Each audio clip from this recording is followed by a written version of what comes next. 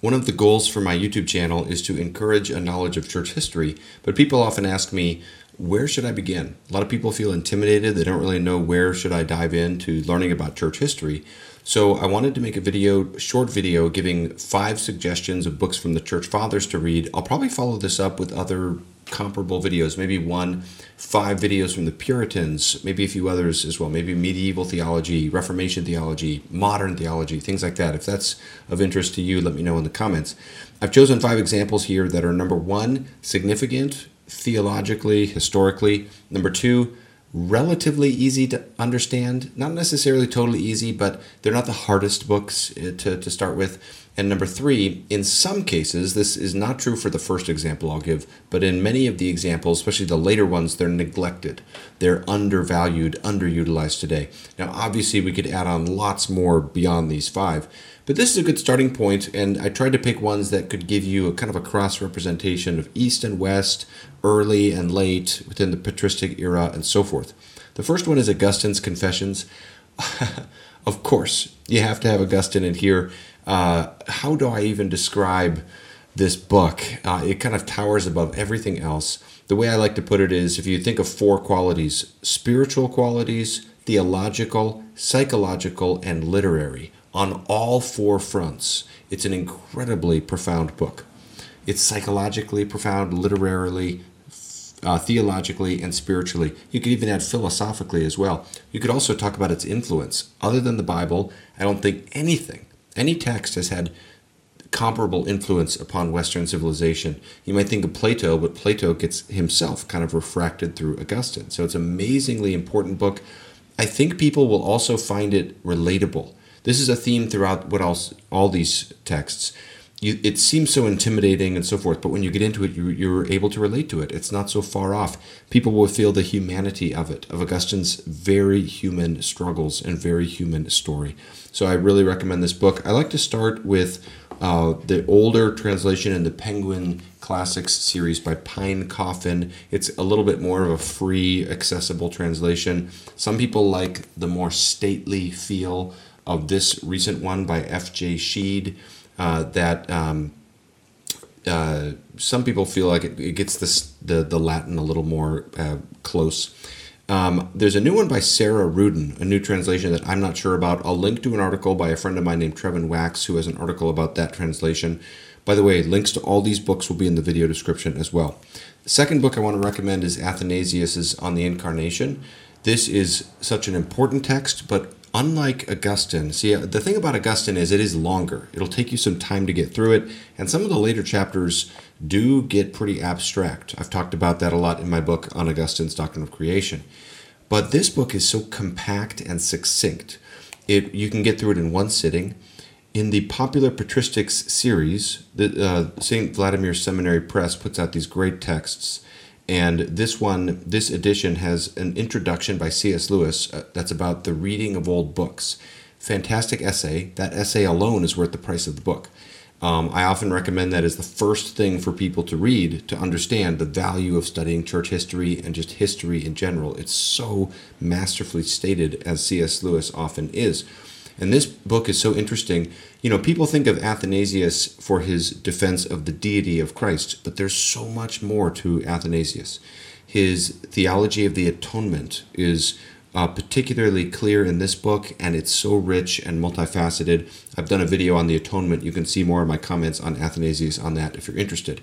Now, my third example here, I have to put up a picture of it, Irenaeus on the Apostolic Preaching. Now, I'm putting up a picture because I cannot find my copy, and I was so annoyed about that. If someone out there is watching this and you have my copy of this, I'm pretty sure I loaned it out at some point, but my copy is all marked up, so I really want it back if someone has it or knows where it is.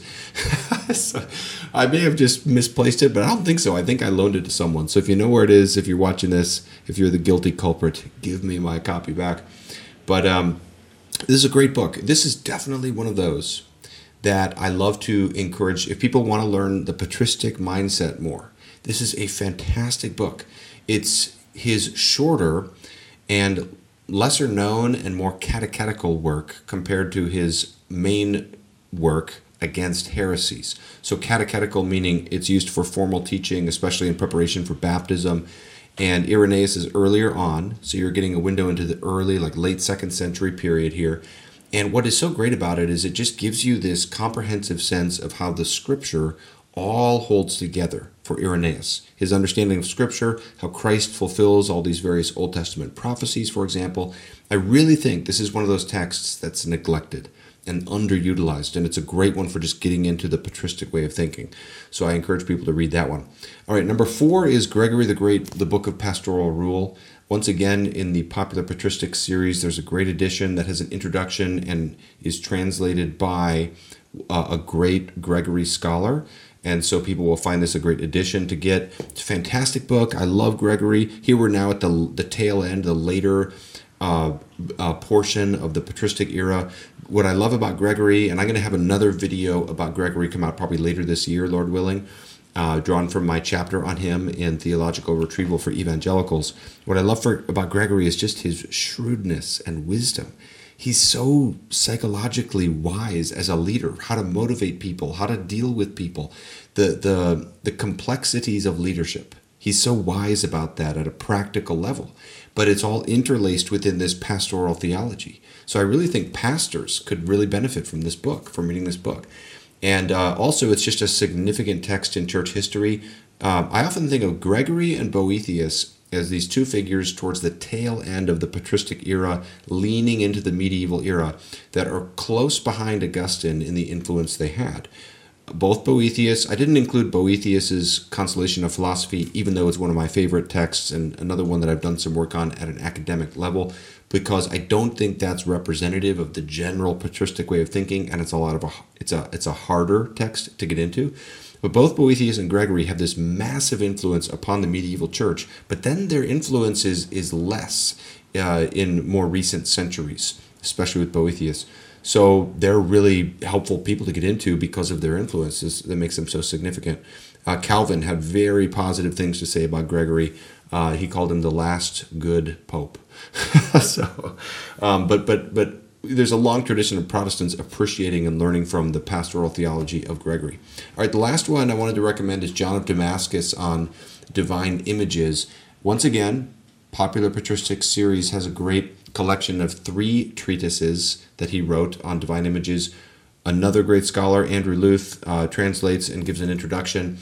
I just made a video criticizing the veneration of icons, but I think it's helpful to hear the best and read the best proponents of an alternative position. And John of Damascus is definitely that. You really want to try to understand where he's coming from in his argumentation. Plus, John just gets you into this whole world in the East. He's a fascinating thinker, and he's a window into the Eastern world. People often think of John as kind of a synthesizer or summarizer of earlier Eastern tradition, and he's very conservative and self-consciously within that tradition. You're going to be getting, through John, a window into the whole Eastern tradition, the Cappadocian Fathers, everything that comes before him. But John also makes some of his own distinctive, unique contributions, and so that's kind of interesting. The other thing you could read from John is his exact exposition on the Orthodox faith. Fascinating book. Again, kind of like Irenaeus, that'll give you the more short, compact, constructive work that would be really interesting to engage. That's the one I've engaged more in my work. All right, hope this is helpful. I'll put all the links to these in the video description. Check them out. Hope you can read them. And let me know if you have a 6th or 7th suggestion of yourself. We're not in competition here. I'm sure there's many others. There's no right or wrong answers to this. It's just suggestions for starting points. And also, if you're interested in me doing a series of videos like this for other periods of church history, let me know what you'd like to see. Hope this is helpful. Thanks for watching, everybody.